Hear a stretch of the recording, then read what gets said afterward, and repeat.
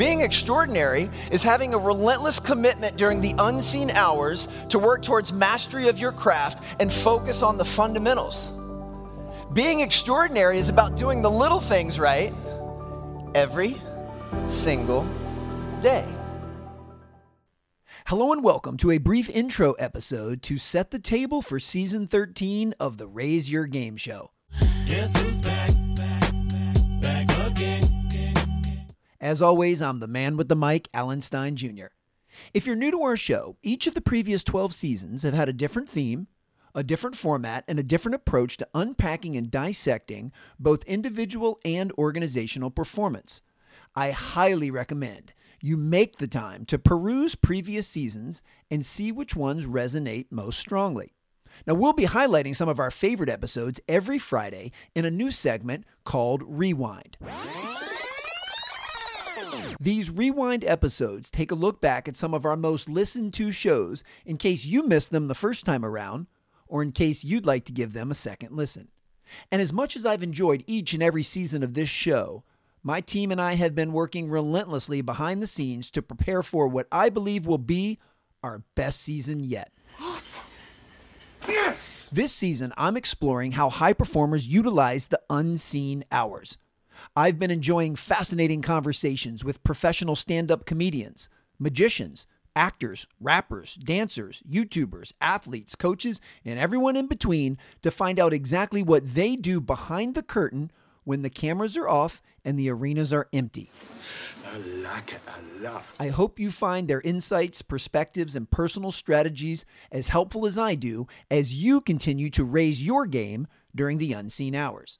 In the very first episode, I come out of the gate strong when I throw a few no-look passes to my longtime friend and colleague, Drew Hanlon. Working hard doesn't guarantee us anything. But if we work hard, we work smart, we work consistently, it just improves our chances of getting good results. Drew is the first guest of the season because he's the one that first coined the term the unseen hours, which I have conveniently borrowed for the current theme of this show. Drew hosts a podcast called The Unseen Hours that I highly recommend you check out.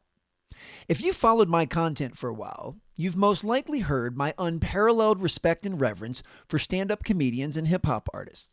I study both of these art forms religiously as a means to improve my stage skills as a corporate keynote speaker.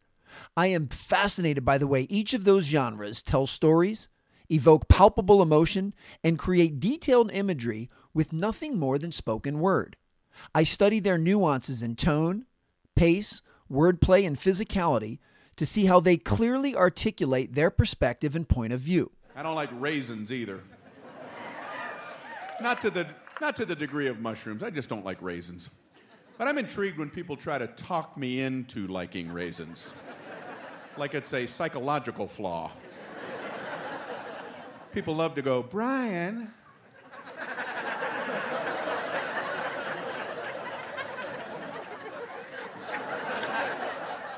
Do you like grapes? I figured if I can become a more captivating keynote speaker by studying stand-up comedy and hip-hop, what other vocations can I learn from? More specifically, what do the world's highest performers in a variety of different industries do during the unseen hours to work towards mastery of their craft and to prepare themselves to perform at an elite level? And how can I adopt similar habits, routines, and rituals? Hence the reason for this season. To learn what the best of the best do when no one is watching and integrate their practices into my life. And I turned on the mics and hit record to share these conversations so you can do the same. I am the smartest man alive! Before I close out this very brief intro episode, I want to share a story that truly encapsulates and epitomizes the importance of the unseen hours. Back in late January of 2007, a longtime friend and mentor of mine, Coach Dave Bullwinkle, invited me to join him at the Syracuse vs. Georgetown game at the Verizon Center in Washington, D.C. This was a work trip for Dave as he was the veteran scout for the Chicago Bulls. He needed to do his due diligence on the multiple McDonald's All-Americans and future NBA lottery picks that each team had. So he texted me and asked if I wanted to meet him at the arena at 3 p.m. I thought he made a mistake, because that was 4 hours before tip-off. I mean, I'm all about promptness, but 4 hours early seemed like a bit much. So I texted him back, tip-off isn't till 7, right, Coach? And then he texted me something that changed my perspective forever. Yes, Alan, I know tip-off is at 7, but I need to observe these players when they don't think anyone is watching. I need to see how they behave before the cameras start rolling, before the arena is filled, and before the cheerleaders start dancing. I need to see what they do during the unseen hours. You're so wise. We inconspicuously sat in an empty arena and watched both teams at their pregame walkthrough. Coach Bullwinkle took pages and pages of detailed notes on each player's attitude, body language, mindset, preparation, habits, focus, and character. He took more notes in the 4 hours before tip-off than he did during the actual game. Let's just say a few of the players he was scouting raised their draft stock, and a few players ruined theirs. A few players actually sabotaged their own draft status by not showing up as their best selves during the unseen hours. And that literally cost them millions of dollars. You see, in the NBA, all first-round picks sign a rookie contract with a predetermined salary. There is no negotiating. And these salaries have risen dramatically since 2007. Looking at last year's rookie class. With the first pick in the 2022 NBA Draft, the Orlando Magic select Paolo Banchero from Duke University. The first pick in the NBA Draft, Paolo Banchero, will make just over $11 million this season. Chet Holmgren, who was the second pick in this year's draft, will make $9.8 million. Oh yeah, you're in the big leagues now. And this trend continues to drop between $500,000 and $800,000 each successive draft position.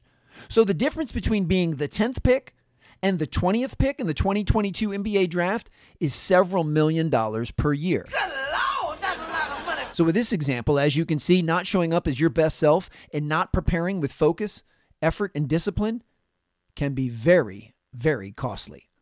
So I recommend you act as if someone is always watching you during the unseen hours. I always feel like somebody's watching me. Tell me, is it just a dream? Because there's a chance they are. Well, that's it for this intro episode. Thank you so much for investing your time with me. I hope this episode, as brief as it was, helped you raise your game and got you excited for what's to follow this season. If you do find season 13 helpful, will you be open-minded to supporting this show? Would you be kind enough to share it with a friend or colleague? Would you take 30 seconds and leave us a rating and review? Those two things help support the show's mission and message more than you know. And don't ever forget, a candle loses nothing by lighting another candle.